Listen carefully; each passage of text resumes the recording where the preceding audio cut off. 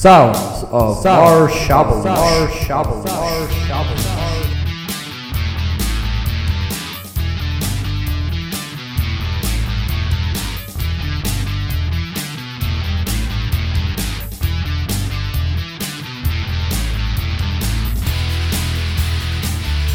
Welcome to the first installment of Savage Hippie Sounds of Marshabble's. If you were too lazy to read the description of the episode, I'm interviewing Mark the Shark Shelton, guitar singer and songwriter for legendary cult heavy metal band Manila Road. They've been active since 1977, and they've put out quite an extensive body of work. How you doing, Mark? I'm doing great. How are you, man? Fantastic. Right out the gate, why are you Mark the Shark Shelton, not sharpshooter, not something else? Like, what's the deal with that? Because I know you guys, I know every member of Manila Road now has a nickname. Is it just something that's just like cool, or is there like something related to it? Well, I'm glad it's a cool nickname, at least. We'd have to kill you if we really told you. Oh, so there's actual like little stories behind it that you can't actually give out to the public. Well, no. Actually, it was Randy Fox and the guys in Stygian Shore, another band from the area here back then, that gave me the nickname. They had this little game they played with taking your name like Mark Shelton and then reversing the first syllable of each name, so it turned into Shark Melton. And for some reason, the Shark stuck with everybody. Everybody just started calling me that, and before you knew it, by 1983, it was Mark the Shark Shelton. You guys started in 1977 in Wichita, Kansas. When people think of heavy metal, they don't really think of Wichita, Kansas, so how did you get that signal? I wouldn't think of it in Wichita, Kansas either. One of the first concerts I ever went to was Black Sabbath on their Paranoid tour. And it just, it totally bowled me over, man. I was just totally enthralled in how heavy and dark and encompassing the music was. And it was, pretty much on from there for me. That's how I got into the really heavy stuff. There really wasn't much in the way of heavy metal music when I was in high school. It was just hard rock, acid rock, stuff like that. And, of course, we had bands like Rush and early Judas Priest and stuff eventually. And did you hear Rock-A-Roll in 74? Because I know that was released on a tiny little label called Gull. I didn't actually hear about Judas Priest until they put out Sin After Sin, which was their first actual domestic release in America on CBS, I believe. And that was when I first heard of them. Of course, as soon as I found out they had other releases out, I think I made a trip up to Sight and Sound in Salina or someplace like that, and which was one of the specialty stores back in those days. And I managed to find all of the other, albums that they had out, like Rock-A-Rolla and Sad Wings of Destiny. Great stuff. And of course, when Stained Class came out, that just knocked me for a loop, too. I thought it was the greatest thing since, bread, basically. I don't know how you classify it, because I know that, being younger, we then read back on how the critics went and defined these movements, but did you call it the new wave of British heavy metal? Like, did you put on, like, a Ted Nugent record and then Priest and kind of just like, yeah, they're both good rock albums, or were you like, man, this is, like, the new thing? Priest was, like, the new thing for me, so it was a new wave of something for me and the guys around me at the time, but we didn't call it the new wave of British heavy metal at that point, I don't think, over here.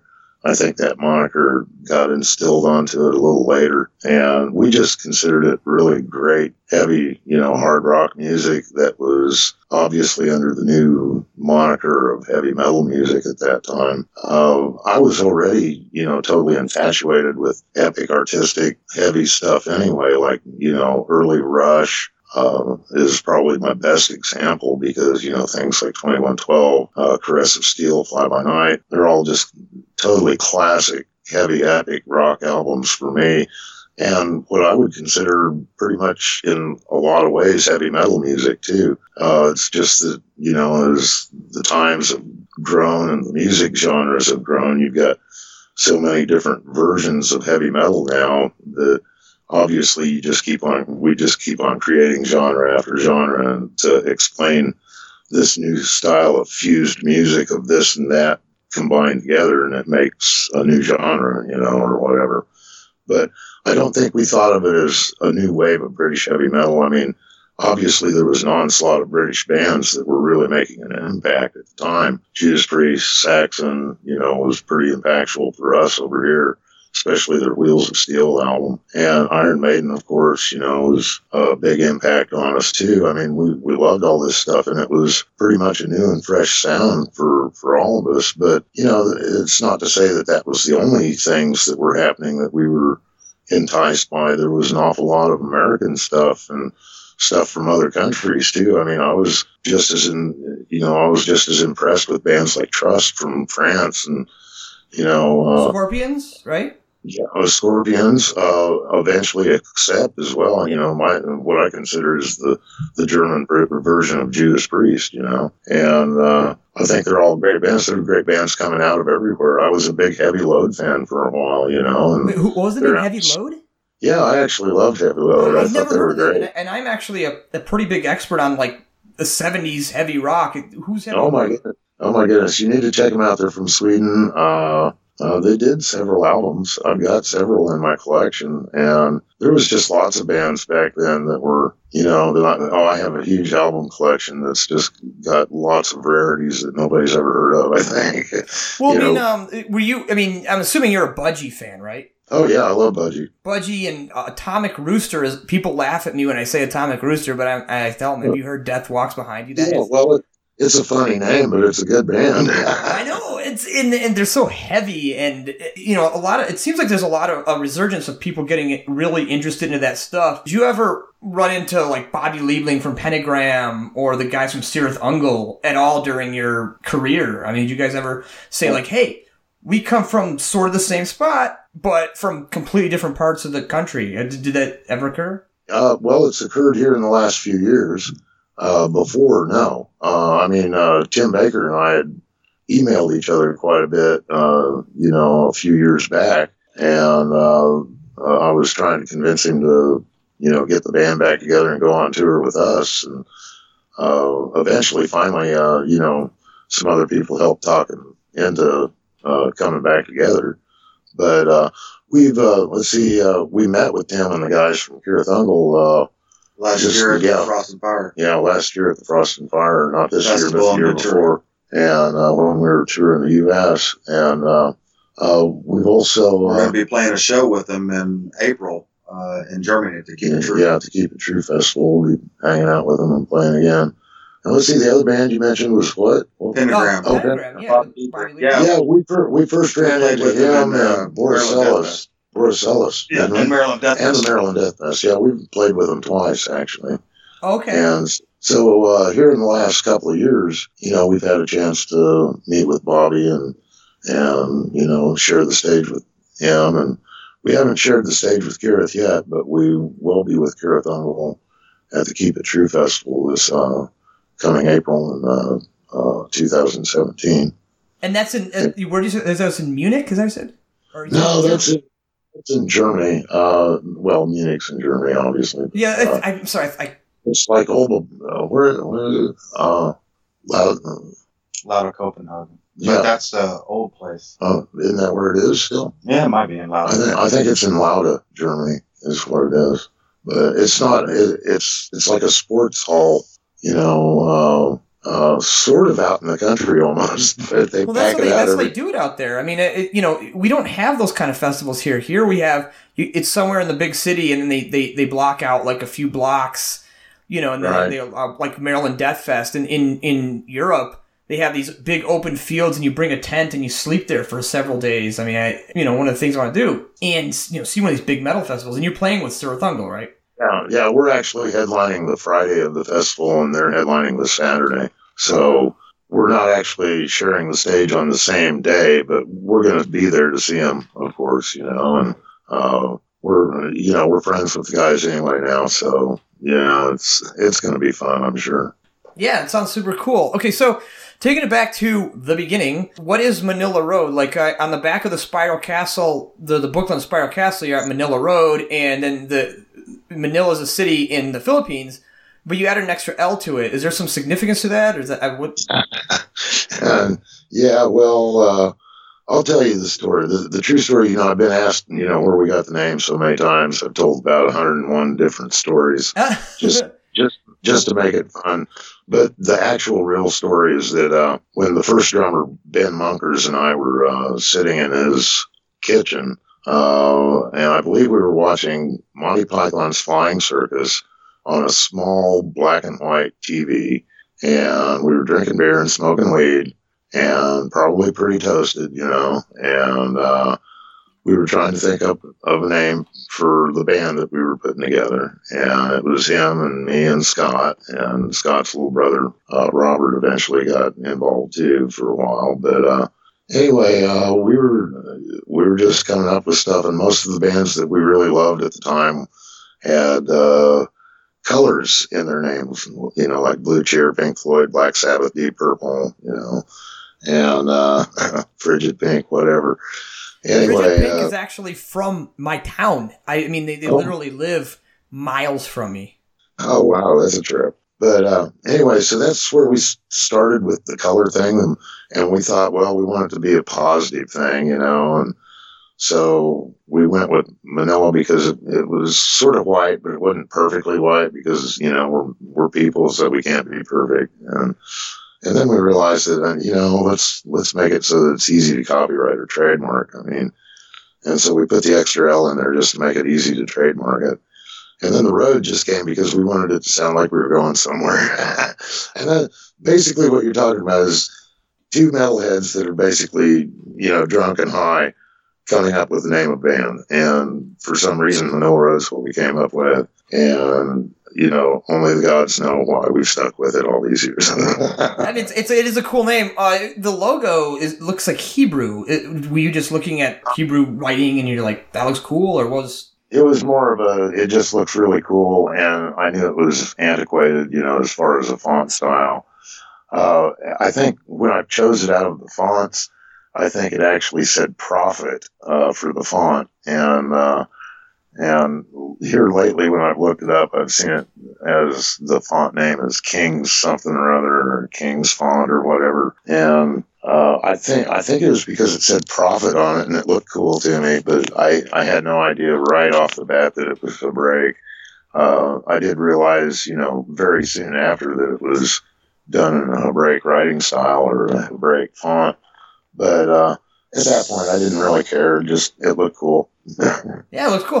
Okay, so what's interesting is that when people think of independent artists, they think like the do-it-yourself movement. They usually think of punk rock and hardcore punk, but you guys put out your first album, Invasion, completely on your own. And First three. Yeah, actually the first three were completely on our own. There's 6 songs on that one, and then you recorded another 5 for the radio station. That came slightly before. Were you ever going to put those out? Because that came out 30 years later, the After Midnight Live. And those are great songs you've got. I mean, to me, when I hear them, they kind of sound like spacey, Blue Oyster Cult-ish, up-tempo rock. Yeah, so there's another band that was on the verge of being a metal band as well. Were you ever going to release those? Herman Hill is a terrific song, Chromophobia. These are great songs. Was a Pinnacle of Truth. These are fantastic. Yeah, Pinnacle of Truth, and that's funny. See, Pinnacle of Truth, I'm absolutely positive of this, but I made up the words to that song while we were doing that show. There were no set lyrics to that yet. It was a very new song to us at the moment, and just sort of a rock and roll jam that we did. And there was actually a whole other tape of that show. The first part of the show was still totally missing, and I doubt if we'll ever find it. We were lucky to find that copy of the tape. It was actually derived from a cassette tape, and I'm sure it's the only recording that was left to be had of that session. But those songs on the first half, those were all from Invasion, weren't they? Yeah. I think everything on the first tape that we didn't have were songs that were from Invasion, like The Empire and Dream Goes On, Cat and Mouse, stuff like that. And we were sort of lucky that the tape that did survive was all the stuff that never made it to an album, so that it was original material that we were presenting on the After Midnight Live project then, Were you ever planning on recording those, or I mean, because I know that you said in an interview that you like, or the latest thing you make is what you like the most, which is fine for artists because you know it's the newest thing you did. Were you ever going to go back and say, okay, we got these songs and then put them out, or was that pretty much going to get lost to time? No, I had a habit of just moving on, to tell you the truth back then, and that philosophy of just moving on from song to song to song stuck with me for quite a while, and I was never one that was really big on going back and doing our old, what you would call hits now, until the last several years when I when I finally realized that, okay, I've got bands that, when I, first heard them and whatever, I'm more enthralled even still to this day with their early stuff and not as much their new stuff. So it made sense to me that everybody could be that way with my music as well. And that, obviously, especially with Manila Road, our sound and our style has always been changing, at least to some degree. And I can't really think of any album that we've ever done that you can point at another album and say, this album sounds just like that album. Because of that move-on philosophy that I've always had, and always wanting to experiment with something new and different, I have a feeling that it's like virtually impossible for us to go back, or for me to go back and actually write an album. Like if I even sat down and said, okay, I'm going to write an album just like Crystal Logic again, I'm not sure I could do it, to tell you the truth. It's the music that comes out of me is always what's happening to me at the moment, and what's, what it is that my head's into at that moment, and not necessarily what my head was into 20 or 30 or 40 years ago. And so, now I have, Rick Fisher and I have done a project here recently that we're going to call the band Riddle Master. And the album's already recorded. We're, negotiating a deal right now. And I have a feeling that, when I go back and listen to this sounds a lot more like older Manila Road in a lot of respects, because, well, I think part of it was due to the fact that Rick and I really wanted to see what would have possibly been if we were still together now, maybe, with him drumming and approaching it in that older vein of stuff that he actually liked. Because part of the reason that Rick left the band was because Scott and I were wanting to get a lot faster and heavier with the music. We wanted to be more of a metal band, and he wanted to be more of a space rock type band. Well, I was gonna ask about that. I have a couple questions about that, actually. One, sure. I noticed with Randy Thrasher Fox, you got, well, first of all, Crystal Logic is still, that's a metal record. I mean, that's a to the bone, up tempo metal record. But then with Randy Thrasher Fox, you've got songs where it's like, like Whitechapel. It's just super like, yeah. It was great, because one thing that you guys are really good at is arrangement. It's always going to sound like that Manila Road sound, no matter what style you choose, because you're always going to have that the way that you guys put the songs together. Sure. Because I know that you guys wanted to get a major label deal, like with Columbia. Like, is that a good assumption? You didn't want to just be on independent labels, is that right? Well, we, I was always open for a big deal, a big major label deal. Part of my problem was I was sort of an egotist, and didn't want to let go of much of the control of, what you let go of when you sign to a major label. Well, I did have a couple of offers. I wouldn't call it major label offers, but I had an offer from Shrapnel Records when we put Flaming Metal Systems out. I had traveled out to California and met with the owner of the label, Mike Barney. And didn't that guy say, like, I don't like your record, make another one? Yeah, that was. God, I read you say that, and I got annoyed that someone would. I mean, because you said I was an egotist, but that's not being an egotist. If someone said make a better record than the one you already made, I'd punch him in the face. Well, You're like, it was sort of funny. I'm not even sure I was hearing make a better record from him. I think what I was hearing was that, see, what I had taken to him was the freshly done mix of Crystal Logic. And he listened to it all, and he told me that he really didn't like much of it. He thought the intro was really cool, the prologue. He thought that was great, and then after that, it was shit. And, wow, that's a pretty bold statement. You know what I mean? I just could not imagine just saying, yeah, this record sucks. I'd be like, Yeah, I'll take it. Well, yeah, and then he turned around and he basically told me that I'll give you a deal right now. We'll work out the deal. We'll sign a contract right now if you'll just guarantee to give me 10 songs, an album's worth of songs that are just like Flaming Metal Systems. And I couldn't do that. I just couldn't do that. It seemed at the moment, even though it was a very tempting offer because it had been a lot more money than I was making at the time, but it seemed like the quote unquote selling out thing to me. So I told him no, and I walked and I kept on trying to figure out a way to get Crystal Logic released, which we ended up releasing it on our own label again. I was offered a chance for the band to go out to New York and quote unquote live in a warehouse and we'll see what happens by John Zazula, who was the owner of Megaforce Records. Yeah. You turned that down? Is that what or because that yeah, was well, sorry, what? At the time, nobody knew who Megaforce was, and until Killamal came out. Well, yeah, I mean, he didn't even have Metallica yet. I mean, he didn't have anybody yet. He was just a new label getting ready to start happening. I didn't know him from anybody, and there was no guarantee. It was like, yeah, pack up everything you guys have and come out here to New York, and I've got this warehouse you can jam in and sleep in, and we'll see what happens. And it just didn't seem like enough of an offer to uproot ourselves and move all the way to New York for. But go figure, it was Johnny Z, as the guy that made Metallica famous. So if you had signed to Warner Brothers or Columbia or Atlantic, it seems like bands like again Blue Oyster Cult, Black Sabbath, it seems like once they get the major label deal, they're on the bus 24/7 and they're doing all these big tours and they're only influenced by the stuff that's selling millions of records.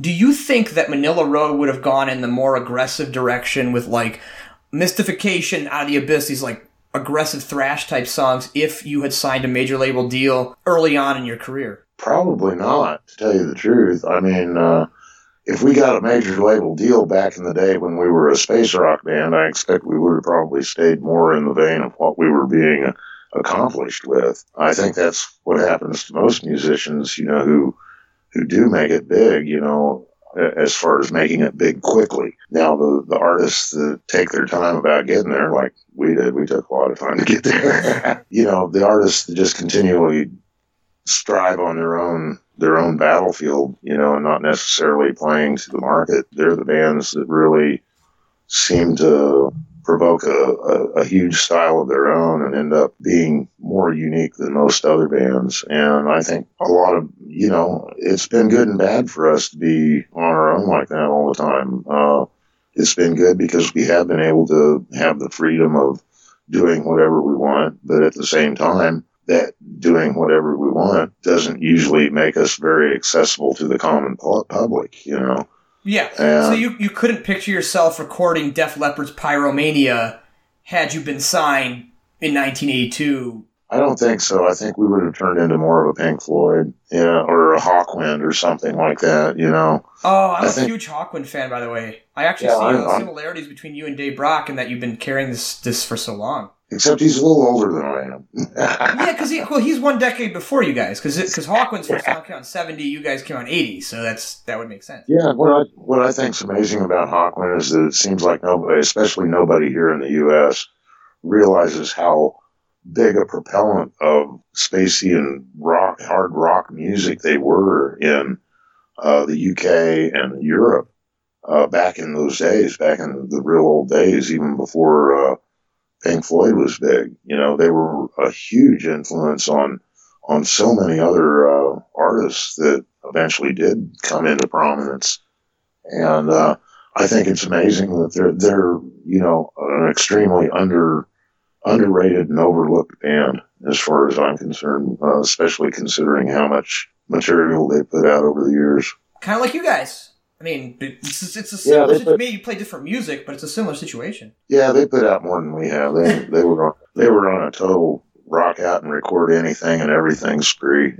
But then it's a little easier when you're just jamming on the same four progressions or whatever. Well, yeah, because again, like I said earlier, like you have a song on Gates of Fire that is The Fall of Ilium, and it's 15 minutes long, but you wouldn't know that. I mean, if you're just listening to it, I wouldn't even think it's 15 minutes long. I mean, it's arranged so well. I mean, I know that you were trained classically. Is that correct? It is to a degree. I mean, I'm an educated musician. I did go to school. I'm not a master's in music by any means. And as far as my guitar instruction, I've only had one semester of guitar lessons at Wichita State University. So I mean, you could have fooled me. You know, I mean, I'm listening to these records, and you know, the guitar solos are so flowing. That's fun. That's funny. Brian's sitting here just showing me two fingers right now. You're the two-finger wonder. I've always got this thing where people say, "Well, you own this two-finger style you have," and it's like, dude, do you really watch me? Because I actually use four fingers. Whatever works, you know. I mean, the records are great. It's just I'm a very unconventional guitar player because I pretty much taught myself how to play. But I was an educated musician. I've been educated at the piano and percussion instruments and singing, because that's not very typical of metal. When you think of metal, they just belt out the lyrics and kind of like the singer just shouts all over the riffs, and hopefully something comes out of it. You know, it's like, you know, and people don't really care about the singer. It's just, do you write down the music for your vocal melodies, or you just sing what comes to? Well, I can, but I don't usually. We usually just commit the stuff to memory, you know, because that's how we do it. I mean, you got to do it that way live anyway. So every once in a while we'll have a lyric cheat sheet tuck away somewhere, you know, but that's because there's too many goddamn lyrics. Yeah. Like Brian says, there are too many damn lyrics. You got to quit writing so many damn lyrics. I was actually going to ask about lyrics now. Is it safe to call Manila Road Hyborian metal? No, to a degree. I mean, when we're doing songs like Queen of the Black Coast, sure. Well, because I noticed that you guys don't sing about medieval. I mean, I don't hear any Tolkien lyrics. I don't hear any Michael Moorcock lyrics, unless I'm mistaken, unless I missed it somewhere. You haven't missed any Tolkien or Moorcock. I do Howard and Lovecraft every once in a while. I've done Clive Barker with Midnight Meat Train. You know, I've done Edgar Allan Poe, obviously, with Station, and a couple other songs, like on, I think, Spiral Castle, there was a song called Shadow that was Edgar Allan Poe's story. And also Into the Maelstrom on Playground of the Dam is a Poe story. I must have an affinity for Poe, evidently. No, that's terrific. And I was going to ask you, one question I was going to ask you, when you got into the Robert E. Howard stuff, did you get into it through the Lancer paperbacks from the 60s and 70s, like with the Frank Frazetta painting? Yes, I did. Actually, they were on, what were they, Lancer, sometimes Bass or Bantam as well. They were coming out on they were being reissued, you know, all over the place for many years. But yeah, all the stuff that was edited by L. Sprague de Camp, I definitely was, that's how I got. I was actually going to ask you that. Do you think L. Sprague de Camp ruined Robert E. Howard when they tried to put the Conan stories in a chronological order, or did you like those as much as the Howard stuff, or did you think they kind of like... I get where you're going with that. You know, I was introduced to Howard through his edited versions. And it wasn't until Del Rey just recently put out all of the unedited versions of the Howard Estate releases of all of the stories that he did, you know, that I got to read the unedited versions. I love Howard's writing. I think after years of reading both, I'd have to say that if there was anybody that could have done the stuff for Howard effectively, that L. Sprague de Camp was probably the best guy to do it, because he had a very, very good understanding of Howard and how he wrote. And even when he inserted little things that he edited in there, he was pretty good about still sticking to the Howard style, I think. So I think he did a good job. Here, Brian. Hello, buddy. I'm here with you. It's cool. No worries. You became the singer of Manila Road, but you're not the singer on everything. What was the story with that? Because I know that Manila Road went through like an 8 or 9 year period of inactivity, and then Atlantis Rising, you were on that. Well, I guess what, you're the singer on some of the songs and not all the songs. I mean, I try to hear the difference between the two voices. It started back, like you said, in 2000. When I got on board with singing, it was basically to help out with the live settings, because doing a live show, it takes a lot of taxing on your voices, and in order to do a tour, you have to really pay attention to what you're doing. But Mark got to the point where his chronic laryngitis would flare up during live shows. Late 80s and early 90s, he really hurt his vocal cords, and trying to do an album while he was sick, and then after that, it just eventually it comes and goes, and it's gotten a lot better since the 2000s when I came on, because I took a little bit of the duties off of him to just kind of give him a break, so we keep the band going and keep playing live shows, because really that's what we're about. We want to get out there to the fans and play for them. Well, because you sing in this. I mean, I'm assuming you try to sing in his style. Is that? Well, I try to stay to the gist of it. Yeah, that you're right, but and it's gotten more and more as the years goes on, that I've sort of created my own style, sort of using the older style too. But he kind of lets me do what I need to do in the studio, and if it sounds great, awesome, we keep it. If I think he can sing it better, I let him sing it. And that's how we kind of go and approach things in the studio. When he writes things, he tends to, write things a little more. He knows what things are easier for me to do. And so he keeps that in mind when he does the writing stuff. So, and that's how we come about it. But when you guys do songs from Out of the Abyss, who does the? Oh, that's all Mark back then, because that's way pre my times. No, I know, but you perform those songs live. Some things, but I think the only song we're doing off of that album on this first short tour with Randy Fox that we're going to do is like War in Heaven, I believe. We're going to do that one, and do some other things too. But I try to stay away. I'm 50 years old, and the high falsetto screams, I try to pick and choose my times to use it. So yeah, because your voice can just go snap. Oh, it can snap on you in a heartbeat, and it's gone. And it takes a while to make it heal and come back strong. So I just try to stay in the pocket when I'm out on tour, and not get too aggressive, but have a good time, and everybody usually comes up and enjoys the show. So that's the plus side for me. So yeah, that's awesome. Wait, so is Mark still there, or? No, I'm not here, man. Well, I wanted to ask about the lyrics to a couple other songs, because on Mystification, you made a joke about how even though you enjoy Edgar Allan Poe, the mysterious side of horror, you still like a good bloodbath. And later, on Playground of the Damned, you have this song called Grindhouse. Were you into that? Were you, like in the 70s, you go to see a lot of these gory Grindhouse films? Oh, yeah. Didn't you? Or wait a minute, maybe you weren't born. No, I'm a millennial. You're a millennial. Yeah. That means you're what? You're in your early 30s or something like that? 32. Okay. Yeah, our new bass player, Phil Ross, he's 32, so you guys are right in the same spectrum there. But yeah, I love the Grindhouse movies. We thrived on them. We used to go to all the drive-in theaters all the time back when they had drive-ins, And, well, actually, we still have drive-in here. Do you have a drive-in theater where you're at? Kind of. I mean, we have a few revival theaters that lose money. They're not a business. You know what I mean? It's more just like for the people who have a lot of money will make something just for people to do once a month. Oh, okay. Well, we actually still have a thriving, functional drive-in theater in Wichita, Kansas, and there's two of them side by side, two big screens side by side. And it used to be a really big thing here. As a matter of fact, I think there was a good half a dozen or more drive-in theaters here when I was growing up.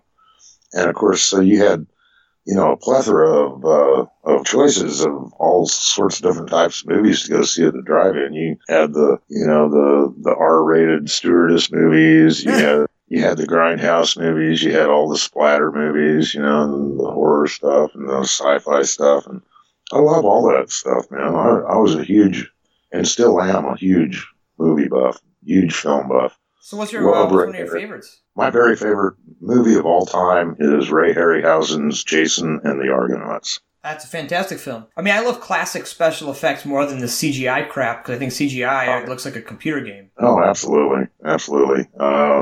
But that's not bad either.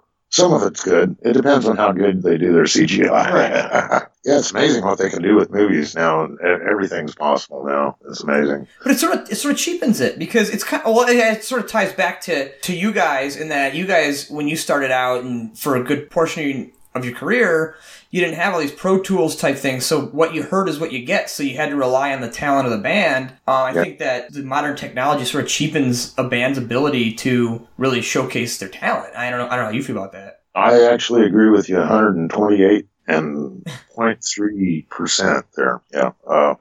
Brian would tell me that's not possible. I agree. I agree with you 100%. I do think all of the technology makes it a little too easy to do things that are too perfect to be actual musicians. I think part of the cool nuance to music is the human factor. So mechanical drums don't get it for me. Fake guitar parts don't get it for me. Drop down tuning is something that I don't even use. I still play in standard A440. I do sincerely believe that, and this may be partly why some people still think, even though our production is really immaculate nowadays, we still get ribbed for our production sometimes. And I think it's because we don't do all of that Pro Tools crap. You guys record an analog, don't you? You still record a tape. Well, no, we're actually on a digital system, but we still just put mics in front of amps, and crank the amps up. And we don't have triggers on drums. We use microphones on drums. It's actually a real drummer playing the drums. Can I give a shout out to one of my buddies, Louis Vidalament, drummer for Euphoria. He does not use your current drummer. I don't have the sheet in front of me. Noity. Yeah, you said it right. Does not use triggers, Louis. He doesn't use triggers, Louis. No triggers, Louis. That's Louis. On the Courts of Chaos album, they were programmed, but they weren't triggered. They're actually sampled drums from Randy's kit that he programmed them, and they're actual everything that he put on that album he could play live. Yeah, but they're still fake. They're still fake drums. Fake drums on that album. That's the only. I know that. Actually, I was going to ask about that album. You got keyboards on there, which is unique because did you ever consider getting a keyboard player? No, because Randy played the drums and keyboards at the same time. Yeah, we didn't. And he still does. Yeah, but you can't do it live. You can't have. Yeah, he does. Yeah, he does it live. He plays live. Yeah, man. What do you mean? Like he drums and plays keyboards live? Yeah. Yes, sir. No way. Yeah, way. Man. Yeah, way. As a matter of fact, You need to look at my Facebook and see. I've got photos, actual video of him playing drums and keyboards in our studio. Oh, I think there might be some YouTube videos from our show with him in Athens, Greece. Yeah, Athens, Greece. Up the hammer. Yep. You know what I'm going to ask, because you cover the one song. You don't have any covers on your album except for DOA by Blood Rock. What was the motivation for that? It's a fantastic song. Other than that, did you have any other? It's the only song all of us could agree on. Really? Well, what were the other choices where you're like, I don't want to, where one person's like, I don't want to do that? What could have been on a Manila Road album? Oh my God. The list was great. Yeah, I remember Randy kept on throwing out Sweet songs. We were like, no. Sweet? You don't like Sweet? I'd love to redo it. I love Sweet. I just didn't want to do one of their songs. You know that, like, the Sweet on Ballroom Blitz is not the same Sweet that does, like, their more metal stuff. Like, they were a heavy band. Oh, yeah, they were. It was just the Mike Chapman and Nicky Chin wrote all the pop singles, and then on the B side. What about Love Is Like Oxygen? No, well, I'm talking about like Set Me Free. I mean, that was like. That's the only song you guys could agree on to cover? You know, we did a lot of stuff live back in the old days. We covered Jimi Hendrix songs and Black Sabbath, and hell, we even did 21st Century Schizoid Band by. You did? Oh, wow! And you guys nail every? I mean, that's a tough song to play. Did you guys get? Yeah, I did that when I had the Circus Maximus guys together, and they were fantastic. Yeah, we actually did everything note for note. We didn't want to profane the King Crimson moniker or Robert Fripp because it's just such great stuff. And see, there you go again. That song itself off of the In the Court of the Crimson King album by King Crimson, I think 21st Century Schizoid Band, is so close to being a metal song, Oh yeah, to me that basically progressive heavy metal. I actually wondered why metal bands didn't incorporate saxophone more. I know it's not a very metal instrument, but it could have sounded cool. I think the reason that they don't is because of Nick Turner going blah, blah, blah, blah, through so many Hawkwind albums. Well, I mean, I'm hardcore on Hawkwind. I was going to ask about Circus Maximus. Earlier, I read another interview of yours. You said Circus Maximus does not fit in with Manila Road's sound. It's more progressive rock. You still don't think that fits in with the Manila Road sound? Well, I think it was a lot more progressive than what Manila Road has really ever tried to be, and a little bit more towards the mainstream accessible, at least for the time and day, the day and age that album was recorded. Well, it has a handful of ballads on it. I think all of it has a progressive edge to it. I mean, I don't see how Manila Road could not be thrown into along with a heavy band as a progressive band. I just thought Circus was maybe, like I said, during the day that we recorded that album, it seemed like a more mainstream type approach in a lot of ways than what Manila Road was. It was a little bit more lighthearted, part of the time, a little bit lighter than what Manila Road was going for. You guys are singing about John Wayne Gacy on it. How's that lighthearted? No, it wasn't Gacy. It was Ed Gein. Actually. Okay, I'm sorry, my bad. That's all right. But no, I agree. Our topics. I wasn't talking about our topics as much as I was our music. At that point, because definitely our topics were still pretty schizoid, as they've always been. Yeah, our topics have ranged anything from adventure fantasy, sci-fi, all the way to just bloody, gory horror, and then every once in a while some sort of philosophically moral-based bullshit. Well, yeah, the Blessed Curse, and that's about how people will not adapt their views based on what they discover. Am I getting it right? Yeah, you're getting it exactly right, actually. There's just so much that, it was a little bit of a personal statement, which I don't always make with our music. I tend to try and make our music a little bit more towards the entertainment side than I do the real serious side. But I tell you what, after 40 years, sometimes some of your personal views just sort of seep in there every once in a while. And Blessed Curse is one of those moments where I felt like, I think all of us felt like telling the rest of the world, hey, you idiots, wake up. It's not 3,000 years ago. Start thinking like you've got technology instead of like you're in the old days, when, you'd still believe that the world's flat. Or that man wasn't meant to fly because he wasn't born with wings, whatever. There's a lot of things that I don't really like to preach philosophy or politics or anything to anybody, but there's some things that I feel pretty sternly about, and every once in a while I put them in my music, and Blessed Curse happens to be one of those moments. Yeah, but you also put a lot of history in it. Like, Voyager album has the Vikings. I was going to ask about that. Yeah, that's a historical fiction. That's what you'd have to call that. That's pure fiction? There's nothing... it's not pure fiction. It's historical fiction. It's a fictional story based off of real stuff. I was wondering, because in one of the songs, the Vikings discover the Skraelings. I don't know if a lot of our listeners know what Skraelings are. The original American Indians. Is that... That is correct, yes. You were basing the characters off stuff that really happened? Yeah. Actually, I did, because like Henricus, the guy that gets blood-eagled, he's actually a bishop that was sent by the Catholic Church to Camp Hope, which was the Viking outpost in Newfoundland that Leif Erikson started, and they sent him out there, and he was never seen again.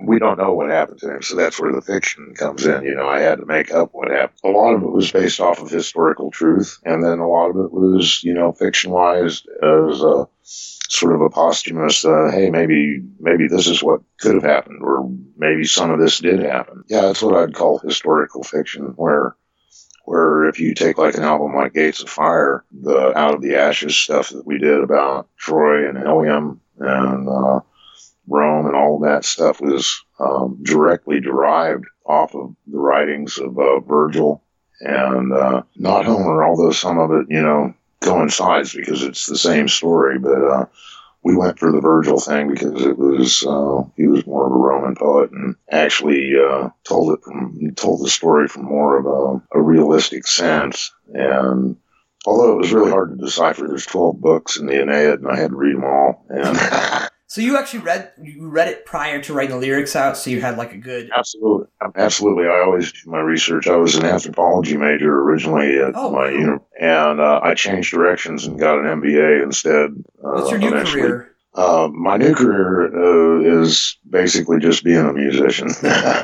But no, the anthropology, I was totally into history and anthropology, archaeology, and I did a lot of studying on that. And all those years of being educated that way taught me how to research stuff. And so I do a pretty fair amount of research before I sit down and write any lyric, and especially if it's dealing with, historical fact or anything like that.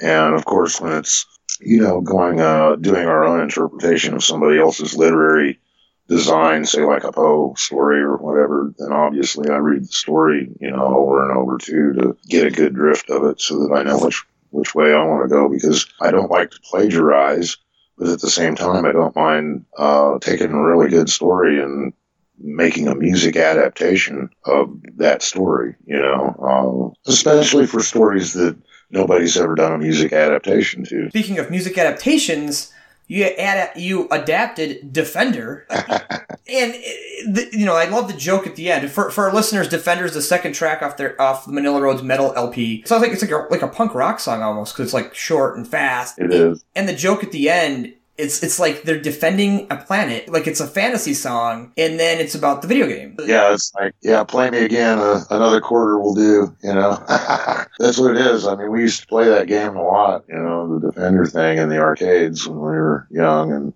it was one of those things where I was probably stoned again, and I was probably thinking about what it'd be like to be the little guy inside the ship, defending the planet.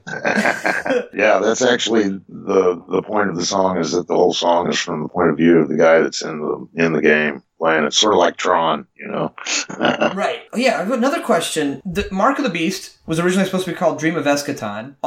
You recorded in 81, and then later it came out in 2002 as Mark of the Beast. Jim Fitzpatrick, who did Thin Lizzy album art, he did the cover. Was that something he did before, and you just commissioned the painting for the cover, or was that something you just actually had him do as a project for that album? Oh, actually, I don't have an answer for you, because Jim was a friend of Dennis Bergeron at, it's Rockadrome now, but Monster Records back then. And he's the one that commissioned Jim to do that artwork. I don't know if it was something that was already pre-done that he licensed from him, or if it was something that he actually drew for the Manila Road, Mark and the Beast thing. But I thought it was totally apropos, and I love Jim Fitzpatrick's artwork. But after that contract was over, the artwork license was over as well. And that's why you guys reissued it with a different title, a different cover. Is that correct? That and the record label High Roller over in Germany, High Roller had the idea of putting it out the way that pretty much it was originally meant to be put out, as the Dreams of Eschaton instead of the Mark of the Beast, because it wasn't really us that changed it and called it Mark of the Beast. It was Monster Records that did. And I think they did that because as the demo had sort of circulated through the metal community, I think people had started referring to it as the Mark of the Beast demo or something like that. I have the Mark of the Beast version. I don't have the Dream of Eschaton version. It's again, another great record. It's more in your psychedelic heavy rock vein than the epic metal vein. But I would definitely suggest listening to the Dreams of Eschaton version, because it's the best sounding version that's out there. It sounds so much better than the old stuff, the Mark of the Beast. You had it remastered? Yeah, and it's done extremely well by Patrick Engel, and our drummer Noy, I believe, had something to do with it too. But really well done. It sounds marvelous compared to the old stuff. It really does. The one question I had was, at the time, in the early 80s, there weren't very many American metal bands. They had, that corporate rock kind of stuff like Journey and Foreigner and R.E.O. Speedwagon. Did you ever cross paths like Anvil or Manowar or, Twisted Sister in their early days when you were first touring? Or No, we didn't. The bands that we were probably, we didn't do a whole hell of a lot of touring back in the 70s and early 80s.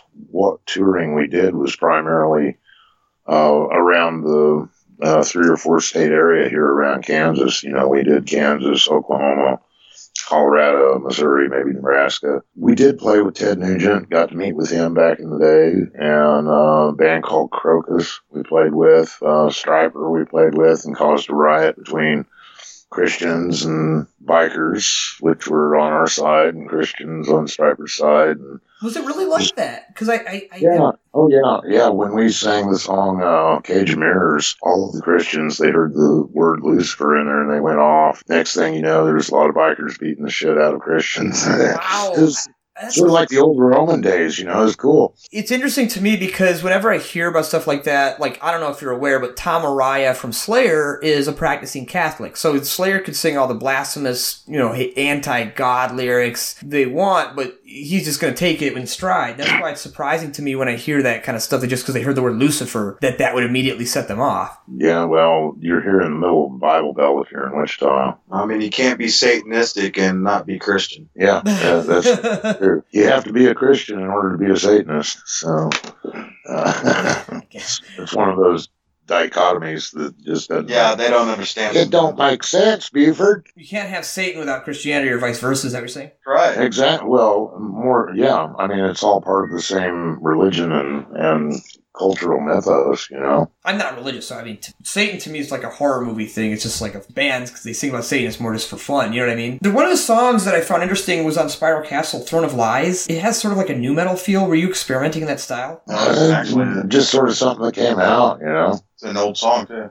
Yeah, because when I hear it, it's got that da da da da, and the guitar work seems like classic Manila Road, but then the chorus. That song was probably originally written about 95, 96 maybe. No, he's mistaken on that. That was one we wrote for that album, actually. He was thinking of about half of the material on the Spiral Castle album was written back in 95, 96, but that wasn't one of the songs. That was one of the newer ones from that time. But like the Spiral Castle song was actually a song from like 95. And Merchants of Death was actually a song called Holy War back in 95. And so there are some songs, I can understand why he was thinking that. That was a strange album because that was, about half the album was material that I had written back in 95, jamming around with Harvey Patrick and Randy Fox. And it finally just got to the point where we had the chance to record that stuff when I was working with Mark Anderson and Scott Peters. A lot of the music on the Spiral Castle album was actually older music written in the mid-90s when people thought we really were inactive when we weren't. It's just we couldn't find a label deal and we weren't touring because we didn't have any label support. We just didn't have anything going at the time, so we made babies. We just, we made babies, raised families, played golf, had regular jobs, and played as often as we could here locally until something big finally happened for us, which it did in 2000. With Atlantis Rising. Atlantis Rising actually started out to be just a solo project of mine that Brian and I were working on. It turned into a Manila Road album later after we were invited to play in Germany at the Bang Your Head Festival that we did in 2000. And that was what relit everybody's fire. All of a sudden we had labels after us again, and there was this big resurgence, and our Crystalogic album finally made it to the status of classic. Everybody was buying the reissue. So that was sort of the big change for us was in 2000 when we finally had a chance to get over to Europe and tour a little bit and find out how popular we were over there. And eventually we finally ended up with enough contacts that we started making tours over there fairly regularly, and made it all the way to the point that nowadays we've got a really great tour manager, but we're still doing it ourselves. He's one of our own from here in Kansas, and he's been a good friend of ours for many years, and we're all pretty dedicated to each other, and we have just a good family atmosphere. I mean, even our merchandise stuff is run by people that are inside the inner circle. The guy that runs our merchandise and our website is my second engineer in my studio, and we're a pretty tight-knit family when it comes to that, and there's a lot of proof to that even with the older members, because we're still friends with Josh and Corey and Rick Fisher, Randy Fox, and of course that's pretty obvious since we've been playing shows every once in a while with Randy or Rick, and doing projects with him. Randy's now the drummer for the Hellwell group. So That's you and Randy Fox, right? yeah, me and Randy Fox and E.C. Hellwell. Hellwell does art, is that correct? No, he's an author. Author, that's right. There you go. Okay. Yeah, he writes. As a matter of fact, he's got a couple of short stories in the Swords of Steel books. The Riddle Master, the song on Crystal Logic, was written by him way back when, and that song or that story is in the first Swords of Steel volume, and then he's got another adventure fantasy story in the second Swords of Steel. And I believe there's a third one coming out, and he's got another story in it, too. How do you feel about these metal documentaries coming out, like with Thor and Anvil and Pentagram? Do you have any opinions on that? Someone records it? Yeah, we decided to file in with the rest of them, and we're trying to make one now. Are you looking for a director? Well, we've got a guy that actually came to us that seems to be pretty energetic, and I'm all about people having grand ideas and trying to make their dreams come true. So, we're giving this a shot and see how it comes out. If it turns out like shit, we'll find somebody else to do another one. So we can anticipate in a couple of years a Manila Road movie. I would hope so. Yeah, that's what we're after here, and. Which kind of like the Anvil documentary or the Pentagram one, where they follow you around on tour, but they also tell your story. And is that the understanding? Yeah, it's going to be a little bit of that. Hopefully, it's not going to be like the Pentagram because Bobby Leeland's life. I don't think any of us are quite that strung out. So well, he's doing better now, but it won't be quite as enticing to some. I don't think, as far as. I don't know, man. We get pretty wild. We do get pretty wild. But, probably what will stick out more than anything is Shark's really bad jokes. I think your jokes are pretty good. I like them. Thanks, man. Good girl. Yeah, go ahead. Stroke. There you go. Well, I think I already did. I mean, I think your guitar playing is fantastic, and I said that a lot of it's the arrangements that make the songs flow so well. Whether it's and what's really cool is that. You've got one song that's got like a 12-string guitar, and then a song that's just pure thrash. And people don't. Someone asks what Manila Road album should I get first. I'm like, I don't know. What are you into? Yeah, that's just showing all my alter personalities that I have. Right. Do you have any final words for the listeners? Absolutely. I think the main thing that I always want to say to everybody is thank you so very much for your support. The undying fan base that we have is just incredibly cool. Oh, you got Fenriz from Dark Throne. Yeah, I love that guy. He's amazing. And what's really cool is that even his music has become a lot more artistic over the last few years. And he's getting very, very well popular into politics over there in his homeland. So he's like running for office and shit. So it's great. Yeah. Yeah, I think he's actually on his city council. Or something. like trying to be a mayor or something. Fenriz, I could not imagine that man getting. I love it. Can you imagine that? I'd love it. It's great shit, man. But I'd just like to thank all of our fans for all their support and let them know that we really do care about them a lot. And if it wasn't for them, we wouldn't be here doing what we're doing. And we thank you for giving us a job to and a career in music to pursue, because there's nothing better than being out there on the road playing for our fans, man. They just are incredibly cool to be with and party with and play music with. And it's what I'm looking forward to next year. Next year's Manila Road's 40th anniversary, and we're going to be touring all over the place. So watch out, world. Better fasten your seatbelts and watch out for your younger sister, because we're coming. Are you guys going to come to Detroit? That's where I'm calling you from, Detroit. I would hope so. I know, I'm pretty sure Detroit's one of the cities that our manager has targeted. He's in the middle of putting together all of our tour stuff right now. He's actually... we played Detroit a couple of years ago. Yeah, we did play Detroit a couple of years ago. And, what venue did you play? Do you remember? You played so damn many of them that you'll probably... Shit, man. It was a little place that... it was a bitch to load because everything was upstairs. It was an upstairs bar. Oh, you're probably talking about Corktown Tavern then. What was it, King? What was it again? Corktown Tavern. That may sound. That sounds sort of right. Man, there's too many shows. I can't tell you. Yeah, it was kind of like in an abandoned buildings and shit where it was real close. Down, it was... And there were zombies. Yeah. That's Detroit. I mean, that's going to be Detroit. No, what I really appreciate more about Detroit is how thriving it is now.